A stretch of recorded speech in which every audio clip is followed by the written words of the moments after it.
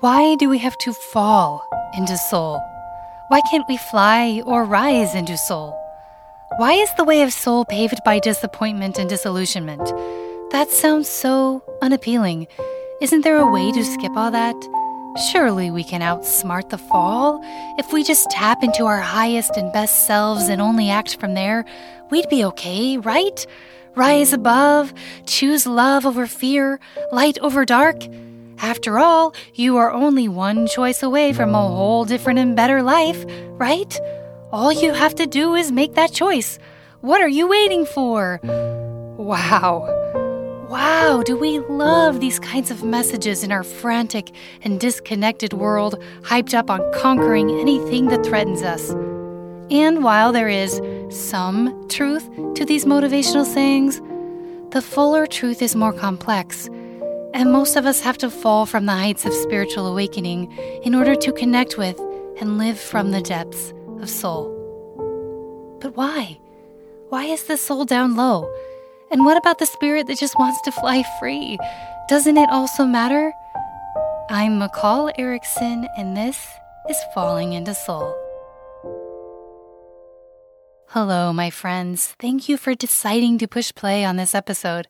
I can't tell you how much it delights me to be in this space with you, sharing my experience and nuanced understanding of the alchemical processes that awaken, initiate, and keep the soul well in this quickly moving and challenging world.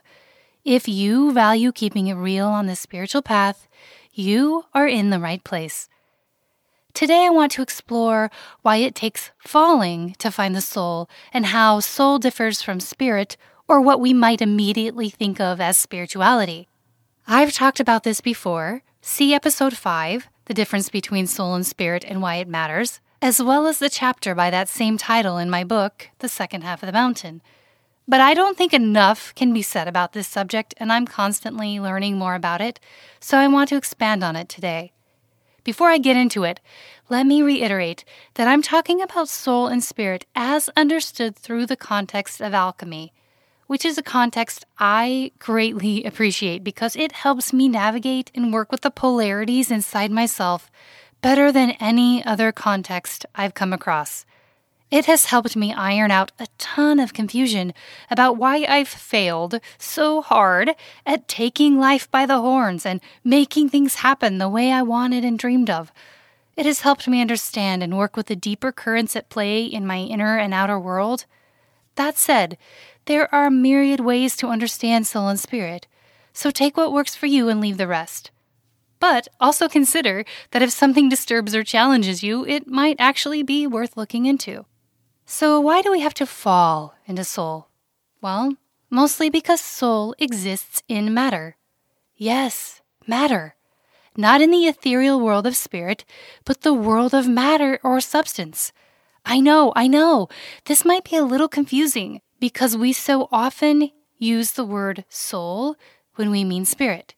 We often conflate the two when referring to the non-physical parts of our beings, but they are different.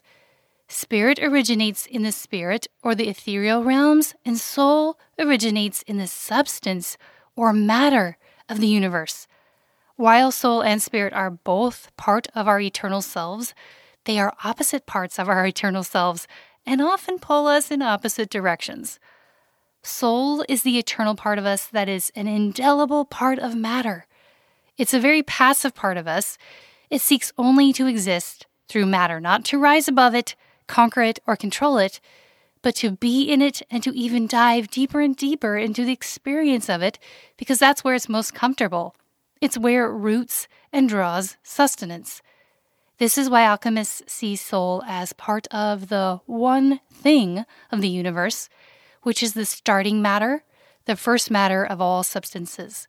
Soul is a part of that. It's a part of the one thing, which is why it has an affinity for incarnating as human in the bones, the flesh, the blood. On the other hand, spirit is part of what is called the one mind of the universe. It is an active part of us, the inspiration, the creative spark, the light, and energy that seeks expression through matter with the goal of perfecting it. But spirit can come and go through matter. It's not an indelible part of matter like soul is. This is why mind over matter is such a terrible approach when it comes to alchemical transformation. That's like saying mind or spirit is more important or better than matter or soul and can or should conquer it. Yikes! This is such a sneaky and pervasive belief in our culture. I challenge you to see if you have some of the following beliefs in your conditioning. Your spiritual nature is better than your carnal nature. Spirit beings are better than human beings. Your true self is not your body, it is your spirit. Once you shed your body, you can finally be at peace. In so many ways, spirit is seen as better than body and better than the soul that is an indelible part of that body. When you cut out the body, you cut out the soul. Not only that, but spirit has no way to express itself on its own. It needs to unite with the soul through matter in order to do so. Without the soul holding root in the body, being comfortable in the density of matter, the spirit simply cannot come into form. It's too heavy and dense for the spirit. But with the soul, it is possible. Conversely, without the spirit, the soul has no shine. The soul needs spirit to lift and light it. This is the original relationship of the universe, and we are it. Mind and matter, spirit and soul. The perfect lovers, the perfect match. But when it comes to uniting through the human life, the soul and spirit are like star-crossed lovers, thwarted by tradition, culture, social class, circumstance, timing. Like Romeo and Juliet, Heathcliff and Catherine from Wuthering Heights, Jack and Rose from Titanic, Mary and Tony from West Side Story, on and on. These archetypes are everywhere in classical and modern mythology. But if the truest lovers are star-crossed, what is the point? Do the opposite energies of soul and spirit within us, the original lovers, ever unite and create divine expression? Of course, the answer is yes, they do. But only through a lot of alchemy to prepare our hearts to handle such a divine union. And why does it take so much alchemy? Well, because when it comes to the human life, we don't just have soul and spirit within us, we also have the ego, which is the thing that most often gets in the way of the lovers uniting. The ego has such a difficult time relinquishing its attachments to concepts, rules, the need to be right, and ideas of the way things should be. Oh, the ego, the ridiculous and blessed ego. It gets in the way, and yet we also need it. For without it, we cannot fully be anchored in this particular iteration of human existence. How to bring the ego into its proper place, which is to provide a way for the soul and spirit to express their divine union through the human life, is the whole point of the work of alchemy. Unalchemized and unchecked, the ego is a tyrant and too easily wages war. But alchemized and in proper alignment, the ego is an amazing servant to the harmonious union of soul and spirit. If we look to nature, we can see examples of matter and spirit working together beautifully. It happens more effortlessly in places where, unlike humans, there is no ego. Spirit is the wind moving through the trees. Spirit provides light for plants to photosynthesize and grow and eventually blossom.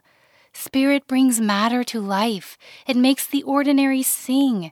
It lights and lightens everything up. Like love, it gives meaning to everything. Without spirit, matter is dense and stagnant, but with it, everything shines. And so it is with us. Without spirit to inspire and move us, we can become stagnant, weighed down, and even become depressed, which is a legitimate reality when we are in some of the soul processes of alchemy. It is a part of being initiated to spend some time in the heavy, slow denseness. Because without being rooted in the depths and gravity of soul, we disembody and connect too much with spirit. It's so easy to do. This is what we know as spiritual bypassing. We can easily float away, inflated on and blinded by the light of spirit, convinced we can outsmart our suffering, constantly chasing inspiration and the next high, without going down into the muddy waters to feed and bring up the substance needed to grow our inspirations into reality. It's so easy to get ahead of ourselves in a world that capitalizes and sells us on all sorts of ways to get ahead.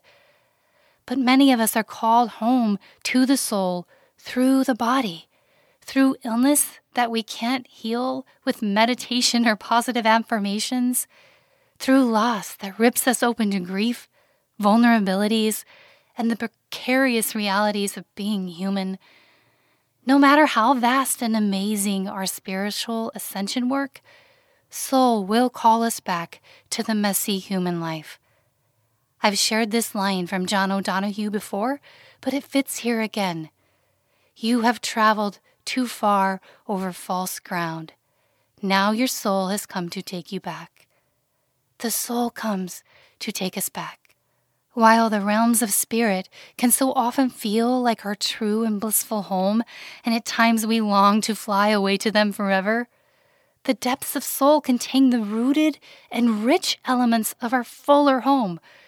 To be without soul is to be without substance, depth, and compassion for what it means to be human. So neither spirit, the one mind of the universe, or soul, the matter or one thing of the universe, is our true home. From an alchemical perspective, both of these aspects comprise our true home and selves. And they want to live and flow together through the human heart, even though they both have opposite ideas of how to make that happen. This is why we undertake the great work of alchemy, to stop waging war inside ourselves, against our bodies, against our own gravity and existences, our own sins, desires, and polarities. We undertake the work so we can effectively make room for all opposing elements of our natures to unite and create something from that union, the magical third way. So I want to quickly review the 7 alchemical stages so we can see how they work to alchemize the ego and prepare the human heart to contain this marriage between soul and spirit. Some stages acquaint us more with spirit, and some acquaint us more with soul, and some with both. Those stages can be quite intense, but all of the stages work to bring the ego into alignment. Keep in mind that thoroughly completing the entire pattern of these stages can take years and sometimes decades.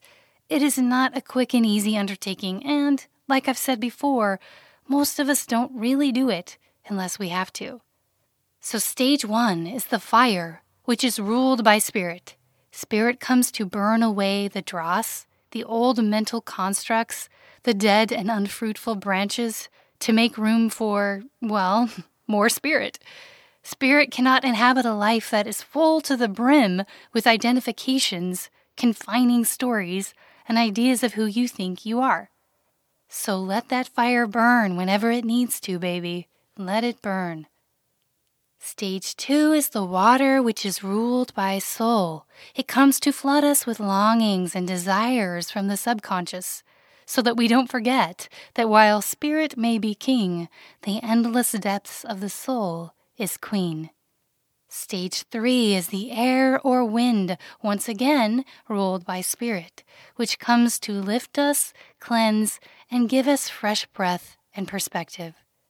Stage 4 is the earth, which is where spirit and soul conjunct and unite in their first marriage and begin to create together. This is also the place of profound spiritual, creative, or kundalini awakening. It's a huge influx of soul and spirit energy in the body, and the body responds. It feels like you have finally arrived. But it is only the lesser stone of alchemy.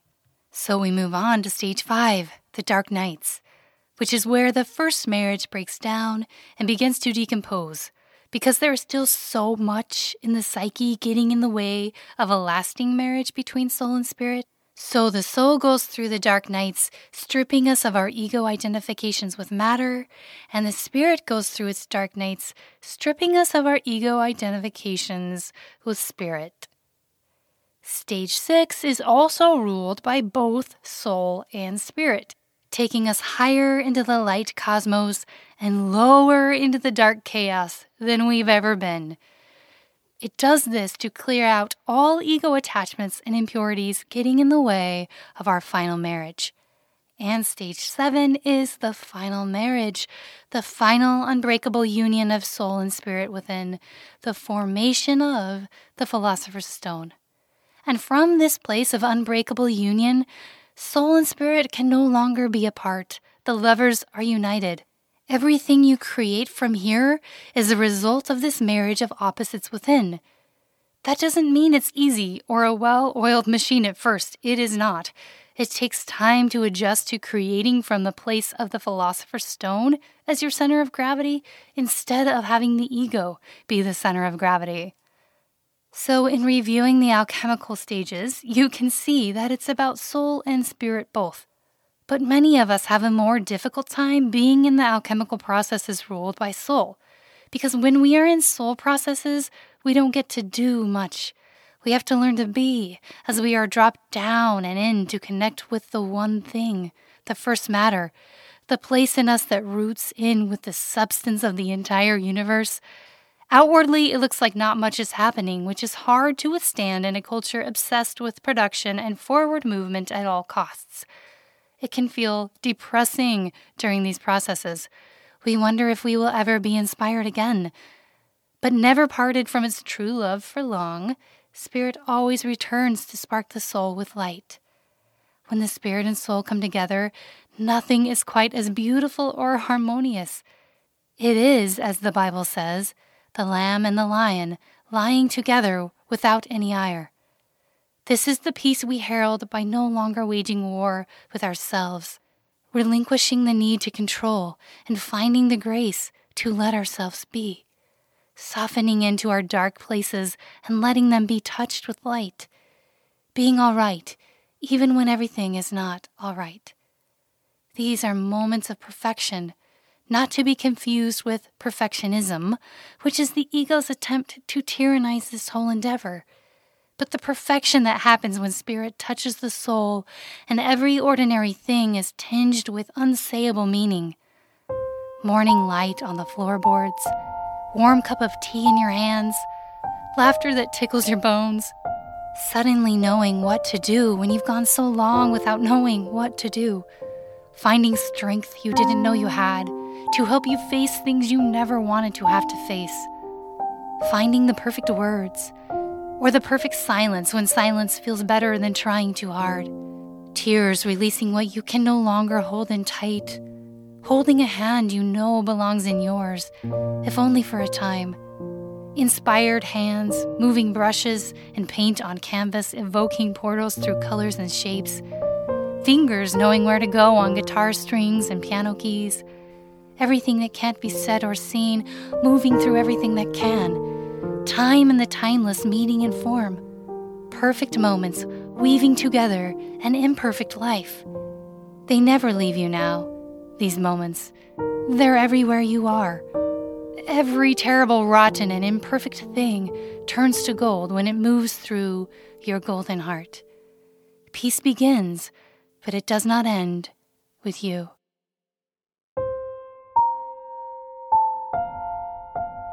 Oh, my brave alchemical friends, thank you so much again for tuning in. I keep making these episodes and you keep listening. It's a continual wonder to me, us meeting here like this. If you know someone else who values keeping it real on the spiritual path, will you please consider sharing this podcast with them? Passing the love along is how the love gets passed along. Until next time, be well in soul.